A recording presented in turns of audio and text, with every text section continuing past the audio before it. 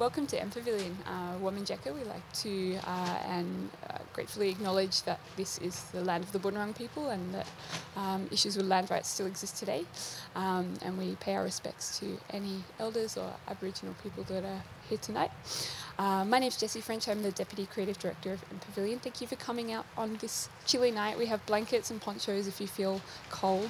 This talk is presented in partnership with Melbourne Festival and CCP. And I'm going to hand over to Naomi Cass, who is the Director of CCP, to introduce the rest and get us started. Thank you.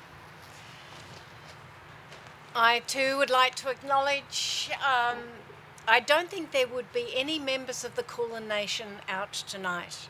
I think they're all very sensible at home where it's warm. We're not sensible. No, we are very sensible and we're very pleased to be here. So thank you to MPavilion and particularly thank you to Annabelle Lacroix at the Melbourne Festival, and thank you people for being here. So it's very good that reality is impinging upon us, that we can really feel ourselves in our bodies in this space, because what tonight is about is an idea of attending to the real.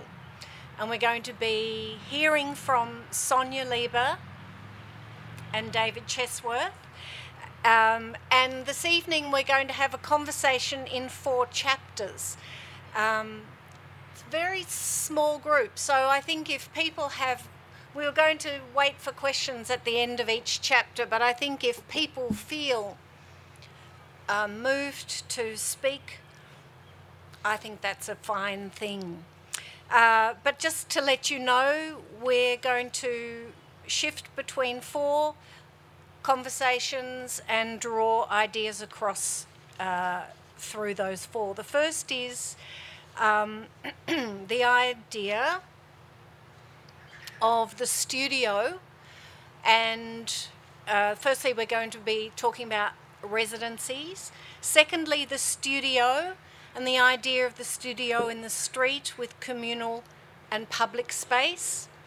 The third area we're going to attend to is to think about the real through still records, still images, moving images, the cinematic and the sonic document. An idea of thinking about the differences between how those recording devices attend to the world. And lastly, I'm going to be asking Sonia and David to talk about some of the things that they are looking for in the final piece, a sense of what works and what doesn't work, what makes something a mere document or a recording, and what makes it a work of art. Sonia and David, I'm thinking that most people here know about Sonia and David's work, and that I probably don't have to do a big introduction. But I should say that they work across video, photography, sound, and installation art. And you would be familiar with exhibitions, solo exhibitions at Fearley Contemporary, Mona Foma in Hobart, PICA or Perth Institute of Contemporary Arts, ACCA, a huge and marvellous show at ACCA. Group exhibitions include Borders, Barriers, Walls at Monash University Museum of Art, Substation Contemporary Art Prize, the 56th Venice Biennale in Venice, and the 19th Biennale of Sydney, and National Gallery of Victoria, Gold Coast prizes. But the best thing to say about their biography is that they have a really fantastic website that has everything. It's a really good website. Thank you. I don't know who's responsible for that, I'm assuming. Both of us. Both of you. So Sonia and David are exhibiting at CCP in an exhibition that we're doing as part of the Melbourne Festival. It's entitled The Documentary Take, which sits alongside an exhibition curated by David Campany entitled Walker Evans, the Magazine Work. Both those shows close, if you haven't seen them yet, on November the 13th. The two works that we are exhibiting are We Are Printers 2. This is a large-scale, high-definition video set in the former Age newspaper headquarters in Melbourne. And Time Mirror, a work that hasn't been seen before, and it presents a scene of cinematic consciousness. And it's a group of people in very British fashion waiting patiently in the stairwell to be let into the underground railway. So both of these works do take in the world in some way, due not just to the indexicality of the camera, not just because the camera is recording things in the world, but also through the way these artists have an interest in and an engagement with the world. I'm interested in how aspects of documentary practice seeps into the work of contemporary artists. I would hazard a guess that Sonia and David haven't been sitting around thinking about Walker Evans at all. We might talk about that later. So let's hear from them about the kinds of things they indeed have been thinking about, and to focus on their research activities firstly, and how the studio performs when one is on a residency. So can we ask you to tell us about some of how you have used residencies as a way of making work, and whether you seek out a residency because there is something that you want to say? Hello, I'm just getting used to the microphone here. That's good. Yeah, so you've said a very special word for us, residencies. It's always very terrific when you get offered the opportunity to go somewhere and make work and have a singular focus, rather than live your life in your hometown where your mind's going in 10 different directions at once. On a residency, you have a singular focus. This image comes out of a residency we did in Russia. And for us, stepping outside the door every day was a rather unique event. We weren't in a city like Moscow or St. Petersburg. We were in a city down south that's rarely visited by anyone non-Russian speaking. And that scene you see was literally something we encountered just a few kilometres from where we were staying. It was illegal swimming pool, people doing very non-safe activities. But with us there, we found a kind of a ready-made performance. And for us, it was a case of going back again and again and trying to find just the moments where everything kind of cohered in a particular way. So rather than choreographing each individual, as some people might do, there was more a case of just finding the right day and the right sequence unfolding before our eyes to capture. So that's just to introduce a thing that does happen on residencies. Did you pick that place to go to, or is that an existing residency that you applied for? It was not an existing residency. It was kind of strange how it came about. It's one of these great things where we were doing a performance work, and one of those great occasions when a curator from Russia saw the work and said, "Can you do something like that for us in Russia?" And 6 months later, we were there. And there wasn't an official residency. It was kind of promised by an oligarch, a small oligarch from Rostov-on-Don, who was going to foot the bill.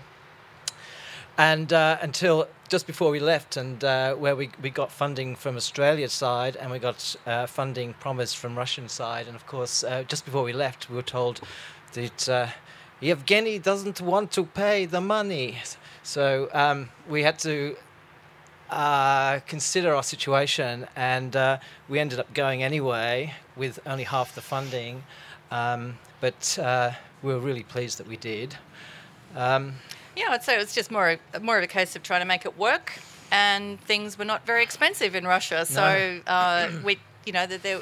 it's really a matter of like getting there and having a stable situation. There was a new kind of space for Russia that had opened up, this kind of cooperative co-working space, which was very new for the city, and they were really helpful for us, and they provided an endless connection to a whole lot of young interpreters, and that was like a real key for us, like people willing to sort of accompany us and explore possible spaces. How long were you there for? 3 months.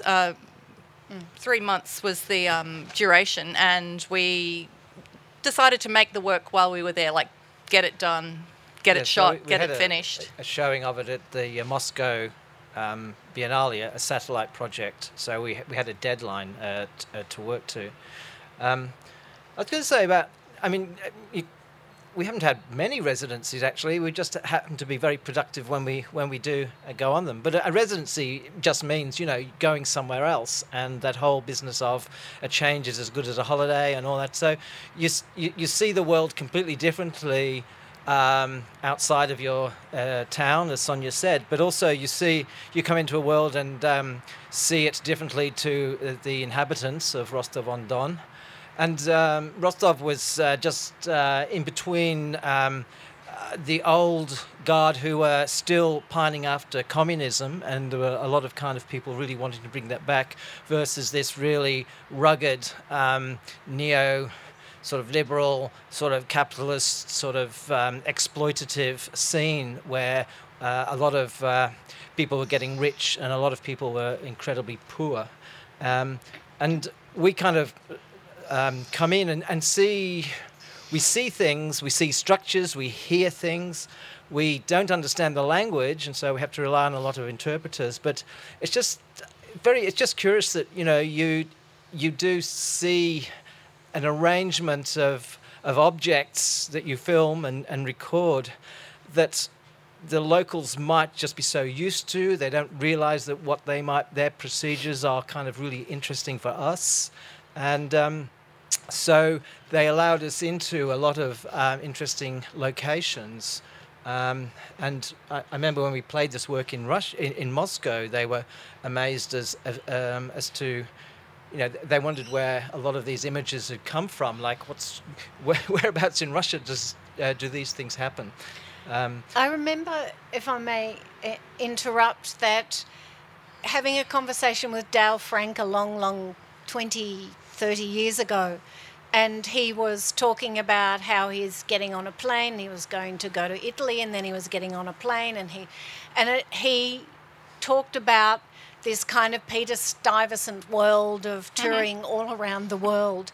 And I asked him about whether any of the places he goes seeps into his practice, but of course not. It was a very modernist. Yeah, I mean, it was his studio was in his head and in his body and in his practice, and it didn't really, it was sort of irrelevant. It was irrelevant where he was. So can you tell me you could have gone to this city in the south of Russia and done work about being in Australia, or why were you open to that world that was around you? Well, you have to let yourself be open to it, because we were trying to understand it. And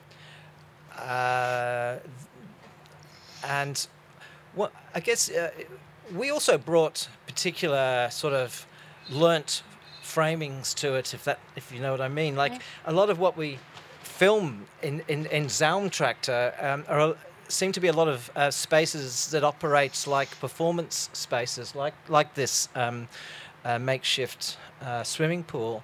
And we found a lot of backdrops, and we tended to have a performance in the front.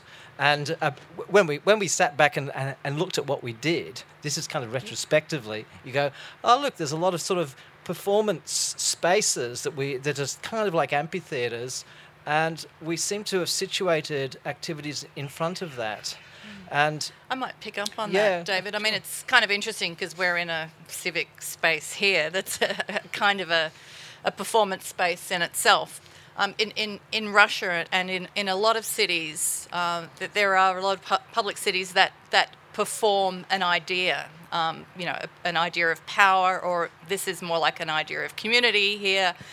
But in Russia, there are a lot of buildings that would perform the new and the future, and that would hark back to an earlier time in Russia where there was a desire for the future to unfold in a way where machinery and modernity and science could come together with the arts and create fabulous ways of making spaces. And there was, of course, the desire for communism to form a new society, and it's collectivism and all of that. There was a lot about Russia that was about the potential for change and potential for living new ways. But of course, we were there at the beginning of the 21st century, and there was a whole 100 years of failure, that was embedded in the spaces as well.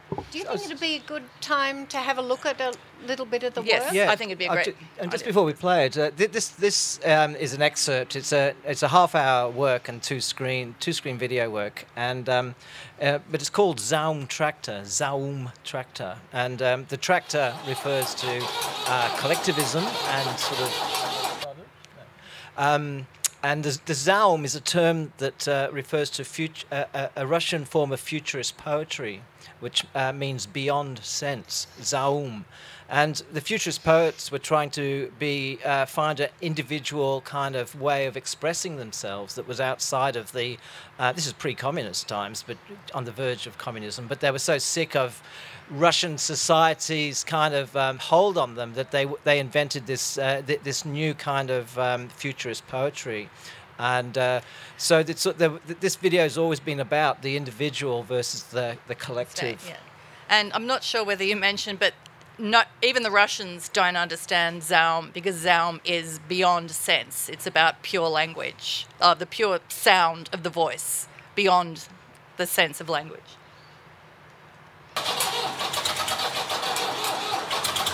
Om! Om! Boom! Ow!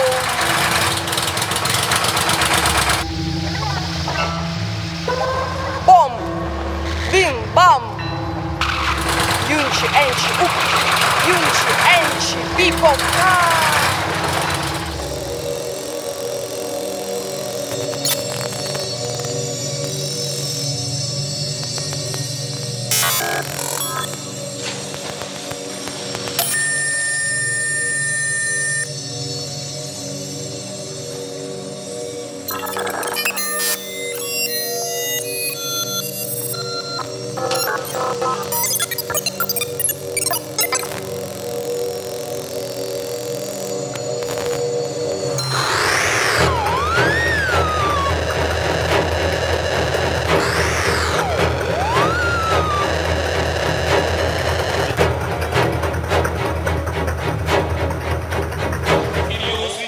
Патриарху Московскому всей Руси и господину нашему высокопреосвященнейшему Меркурию, митрополиту Ростовскому и Черкасскому, богохранимей, стране нашей.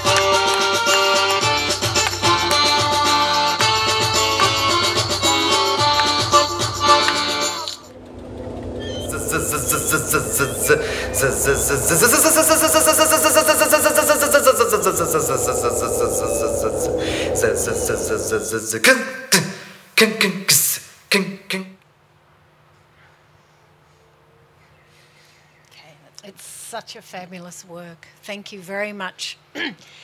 How did you find out about Zaum? No, that's that's one of those things that once you find out, you think, no, there was never a time that you never knew about Zaum. I really don't know how to answer that. Yeah. Well, I think we actually, when we were invited to Russia, we did a lot of research, and I think we came across it. There's a fabulous book by an American ex-Russian... Jared Janacek. Janacek. Okay, and which has a lot of this material in it, and that became a great resource. Yeah. And we've always been really interested in the human voice and what you can do with the human voice beyond making sense ourselves. So in a sense, we were interested in Zaum before we even knew. You could have made it up. I mean, it is extraordinary. Yes.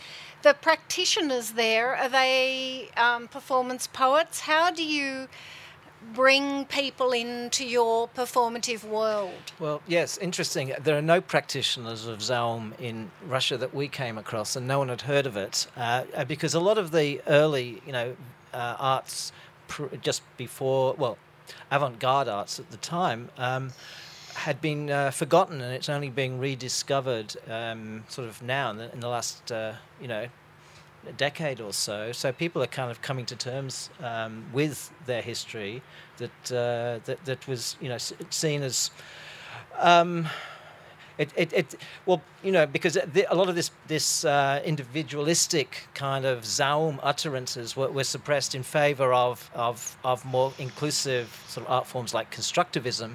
And in our work, we actually contrast the two. So we normally have Zaum performance taking place in front of a constructivist building, which kind of helps to bring out possibly the constructivist notion of an artwork or a thing that's brought together with ideas and objects and things versus a kind of a proto sort of utterance type performance. So if I could just follow that by saying, so you've got these people performing with their voice, like trying to evacuate all meaning from what they're saying in front of these buildings that are screaming out that they're, as one of them looks like a book in that selection you just seen, another building looks like a tractor because why not build a building in the shape of a tractor and make it the central theatre space for your city? So there's this kind of play with meaning and not meaning throughout the piece. We should play something else, maybe. Yes. Thank you. Just before we leave this, can I ask were you making this for any viewers in particular? Was this for Australians? Was this for Russians? Was it an international thing? We're actually asked to go and make a project in Russia about the persecution of artists in Russia. But we had to change the project because we were quite fearful of the situation for ourselves. And plus, it was originally going to be a performance work, and we modified it and it became a video work. But really... But that was a suggestion on the part of the curator. And we could of do course whatever with we wanted, residencies it can go off in any direction because a lot of directions sort of don't kind of progress in any kind of residency, and you have to sort of find something that you can realistically make, and you look at the resources that you have on the ground. I don't think we've ever done something that we thought we were going to make. It usually takes a completely different direction, which is fantastic. Can we move away from residencies into thinking about the studio? And a beautiful comment Sonia made to me that because of all the recording devices that are relatively cheap and very accessible, that in a way just being in the street turns, by virtue of having this device with you, that in a way an artist is always in their studio. Can we talk about communal and public spaces and where you are going out and finding subject matter rather than absorbing what's happening on a residency? So the work you've done with different communities or the work you did with CCP We Are Printers too, where you've gone out and sought something. Do you want to speak about, and I'll line up the... Which one? We Are We Are Printers? Printers too. Yeah. Well, okay, we'll talk about We Are Printers 2. That was We Are Printers 2 is a work that was based on the old age building in Flinders in Spencer Street, and we came back from being away and realised that the building was just being vacated by the age and was slated for demolition, and basically, cutting a long story short, got. By speaking to lots of people, got access to the space, and when we saw what was inside, it just became, something that we really had to document, and because it seemed like the work we could make in there had there was so much physically in the space that we found interesting to film. And so we decided to film it and invite in work with 3 percussionists. And do we maybe play it? Yeah, I hope... Oh, okay. I had Yep. that So- down.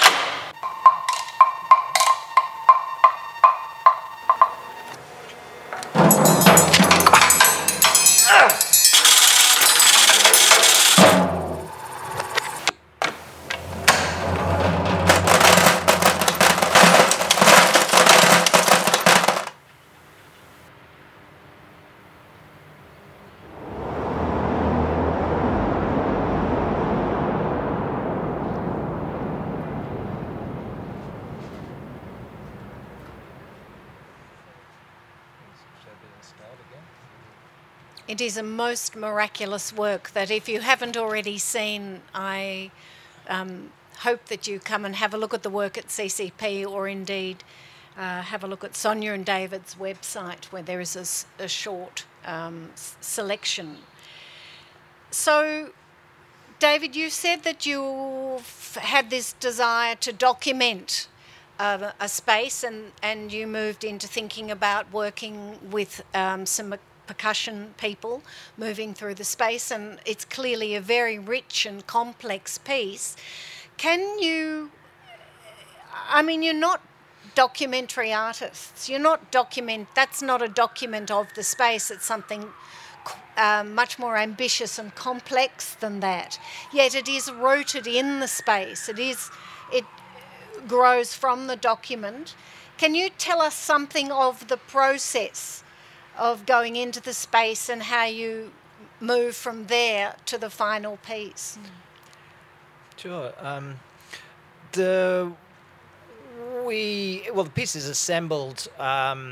We shoot lots of things, and we have I guess Sonia might have a take on this, but we have lots of different ideas of things we want to do. Like, we thought drummers would be very interesting, because a drum is a form of a very early form of printing.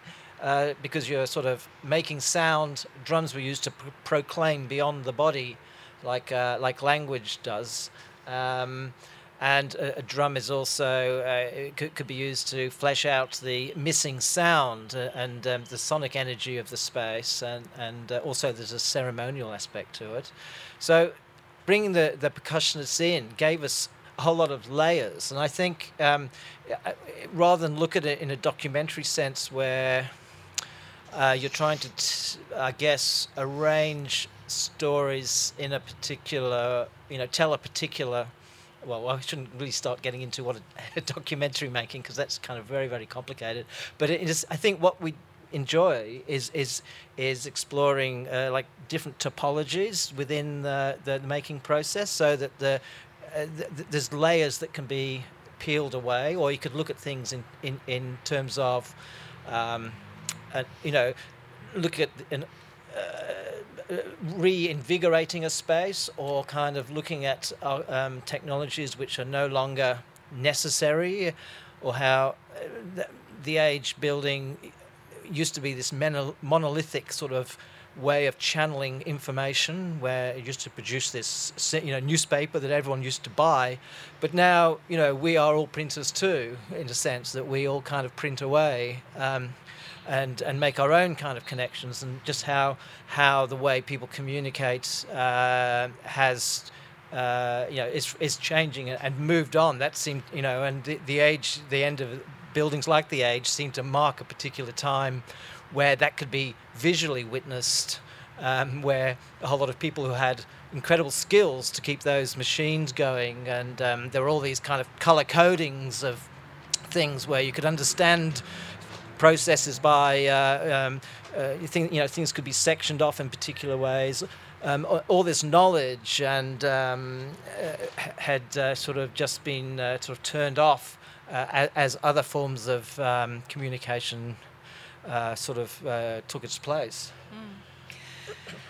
Yeah, I would also add to that and say that we didn't want to get too hung up about revealing the space itself of the Age newspaper building, because it was very kind of unanimated. It was empty. It was past its date where all the energies were happening. So we were trying to bring energy back into the space.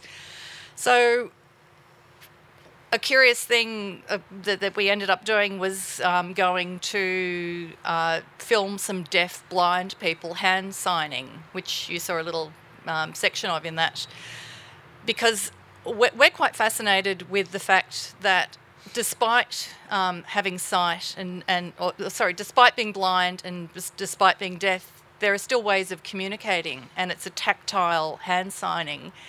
And that gets introduced into the piece to show the urgency that we all have as humans to communicate. So, from the log drum that David has been describing, he holds the drum like that, the gong, moving the fingers on the individual letters of the linotype that presumably select out, letters to form words that form paragraphs that form newspapers.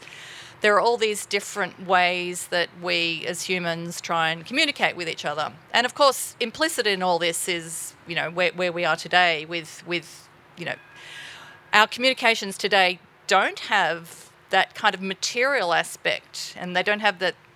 I mean, we think of today being as, the great technological age, but in a way, the screens that we're interacting with are kind of very, very simple, and we don't have to do much with them in order to communicate. Whereas back in the printing days, there was type that had to be stacked, there was ink that had to be moved around, paper rolls that had to be delivered, a whole lot of kind of material movements. So, and we were interested in the kind of the sonic aspects of all that. So the kind of sound was a lot of the sound and the visual things was like the sonic byproduct of communicating. So it was like the sounds and the activities that go on in the background whilst people are actually communicating. Yeah. And it's quite rich, because it's not just working within that space. You've edited in other places and made our understanding, you've led us to get an appreciation of. You've communicated a lot without any text. So how did you know what to fill in by going to other museums and photographing other kinds of machines? Well, it was a bit of a crazy project actually, because there was a lot of work to be done to sort of capture a lot of this technology, and it was more a case of gathering a lot of material and doing a lot of work, and a lot of the project comes together in the editing phase, so that decisions can be made. And it's also interesting not to fill in too much too. So you actually have to leave these sort of open structures, so that people feel they can sort of spend some time in the shots and images, and explore them themselves. And I think that's what makes it quite. Well, I won't compare it to documentary again. I was getting into trouble, but I think not using text. It becomes much more sort of open poetic space. Yeah. And by having the work on a cycle, and having it repeated, and having the duration on the wall, enables the viewer to locate themselves within this durational experience, and to linger, to see something again. It's in fact quite an active role that the viewer can have with this work. I think. Well, one of the great things about showing work in a gallery is that you can really play with scale, and it is possible to actually make the viewer feel very much bodily connected to some of these spaces. And so, I think it's always great to have works that we can play with the scale like that. Just to present images that are not necessarily tied to the next image, so it doesn't have to make narrative sense, so that the viewer gets a store of images, and they can kind of assemble things a little themselves. On account that it's really quite chilly, I think we'll move, perhaps move a bit more quickly. Do you have the spirit at the moment to just think about the difference between how a camera records the world and when you're recording sound? Is there a similar sense of laying down and holding on to something? Do you feel that there is recording sound and recording image of equal meaning? I think they're both images in my mind, and so phrasing it so that I way. guess what you're asking, Naomi, is the photographs capture. Photographs. You said films. Oh, sorry, was it film? Films or photographs? Oh, It's quite different. okay. Well, tell us about the difference. Can you speak to the difference between a still photograph, a moving image, and a sound recording? I had to think about that. Yeah. And I think a sound recording and filming, you're capturing a durational thing. So you're capturing something over time, whereas a photograph, you're capturing a moment. And that moment is something that the photograph captures, and I think we never actually capture moments ourselves as human beings. So it's slightly weird where photographs, because in a sense, we can only kind of come back to a photograph, that moment when you view a photograph retrospectively, and try and sort of play out some space around it, what it might have been capturing. But it's almost a paradox where a photograph captures, I believe, a time that we never really experience. Because, death. You say death, but I don't know. I don't see it in those terms. The moment has died. However, I do see. I think we were discussing this before, like the image, the music, sound, and the moving image is certainly life. So perhaps by, if we want to be kind of oppositional about it, maybe the photograph is death. Yeah. I think it's interesting I think about still and moving image as being quite related, yet recording of sound to be another species of activity. Well, what I think sound does is it actually sonifies time, and so there's not, so it actually makes time materially present, and because time is this weird thing that is only kind of buried in, moving images, and so I think sound is very interesting, like especially when you apply a sound that might not be relating directly to the image, you can certainly create some interesting manipulations of time. So, and I think it's an extremely powerful and tool, and most people use it quite intuitively, and don't realize that they're actually being quite sophisticated about it when they are using it. It's just that we are not inclined to read sound in that way. We just kind of stay within its duration and kind of enjoy. It kind of it sort of enables you to be. It causes you to be expressive when you hear sound. I would say that a lot of what we do in editing is trying to play out time in different ways at different times throughout the project. And that piece that we just showed you a little clip of is a very good example in a way, because there are moments where there's this rush of acceleration of a lot of short shots, fast cutting in time, and then we will change to a space where time plays out in a more correct duration. And so in that piece and in some other pieces we've done, there's this kind of acceleration and deceleration that constantly play off each other, and that kind of excites us as makers in a way that we're not necessarily viewing what we've taken, or we're not representing what we've taken from the real world in a kind of a correct, 1 second equals 1 second sort of way. Any questions? Yeah. Would anyone like to join in and ask a question or comment? I thought you might have interrupted us earlier. We're waiting to be interrupted. No. Yes, the gentleman. Kerry. Yes. Should have known. It's on the sound. I got here halfway through, so I've probably missed quite a bit. But I was very interested in the connection possibly between Russian, the investigation that you were making with some of the was it Zaum? Zaum, yeah. And then this like, because as my understanding that the part of the Soviet project was to kind of strip down or like make a kind of integrated human subject with the machine age. Like it's actually the idea of scientific socialism is sort of one of sort of extracting all the unnecessary components of civilization to that point to make a very efficient kind of integratable human subject that is actually blended in with the kind of this kind of machine age.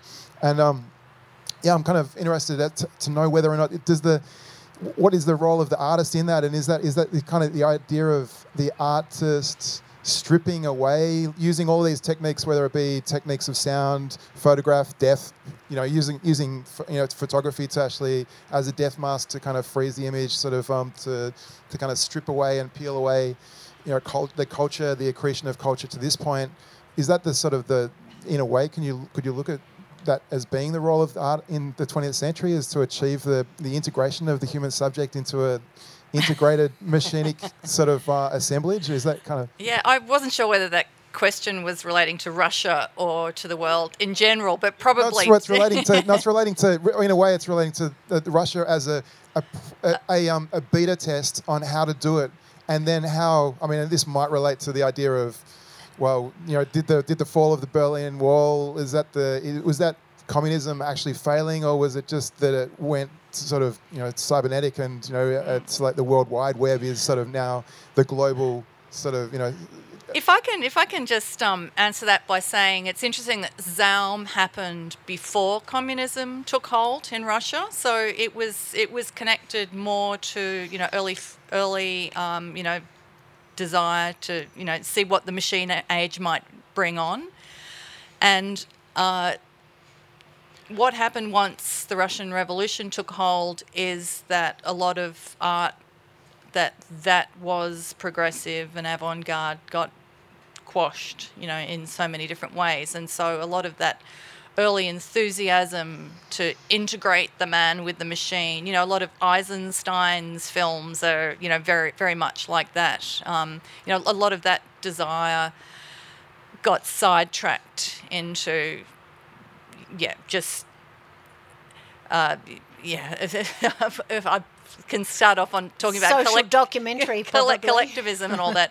It's interesting, if I could just answer by saying that there's a little sequence, I'm not sure whether you saw, which was a film called The Old and the New that we used in Zaum Tractor, that's an Eisenstein film, and it's about the coming of the tractor, and there's a whole sequence trying to get the tractor started. So there's a machine that's about to start, and there's a great hurrah once it gets started, and it's noisy and the horses react, and it's supposed to bring on this idea of ease, and suddenly the farms can flourish and progress. But what happened was famine, because what happened with the tractor in this film is the tractor was pushing over all the fences, and collectivization came together. I don't know. I actually don't know how to answer your question because I know it's a lot bigger than that. Being a vitalist, I'd say that the art sort of happens before that. I think art happens and then the machine kind of follows it. I would say. And it's a dangerous thing because which is why Zaum was kind of suppressed, and the First World War happened as well, and a whole lot of kind of and communism happened, and a lot of people left the collectivist Russia. A lot of the artists, because they could no longer function. So. I think, though, so art remains slightly dangerous for the broader society. I mean, I'm just telling you, this anyway. But the thing is, which is why reduction in funding and suppressing artists as their expression is kind of a desirable thing by governments. Why they wind things down. But what is interesting is, I think ultimately this is the only job that people will be left with. We'll all have to become artists because it is a fabulous way of engaging with the world and seeing the world, and it is an occupation that that we can all kind of aspire to and become. The alternative is, I guess, doing security or working for H&R or something. I'm a vitalist too, and I'm worried about everyone's vital energy slowing down too much because it's getting very cold. Working with David and Sonia has been very exciting indeed. It is miraculous work. It has bringing been the religion into it. It has been. Oh yeah. Yes, the artist is doing something that is more than the sum of the parts, absolutely. It was very audacious and a little bit possibly rude and a bit mad to put Sonia and David alongside the work of Walker Evans. There's quite a lot to be said about how still images take in time, but we have run out of time. I hope that you come and see Sonia and David's work. I hope you come tomorrow. It might be sunny and gorgeous for Annabelle's next program. And I thank you very much for being a beautiful audience to look at. Yeah, thanks for coming along.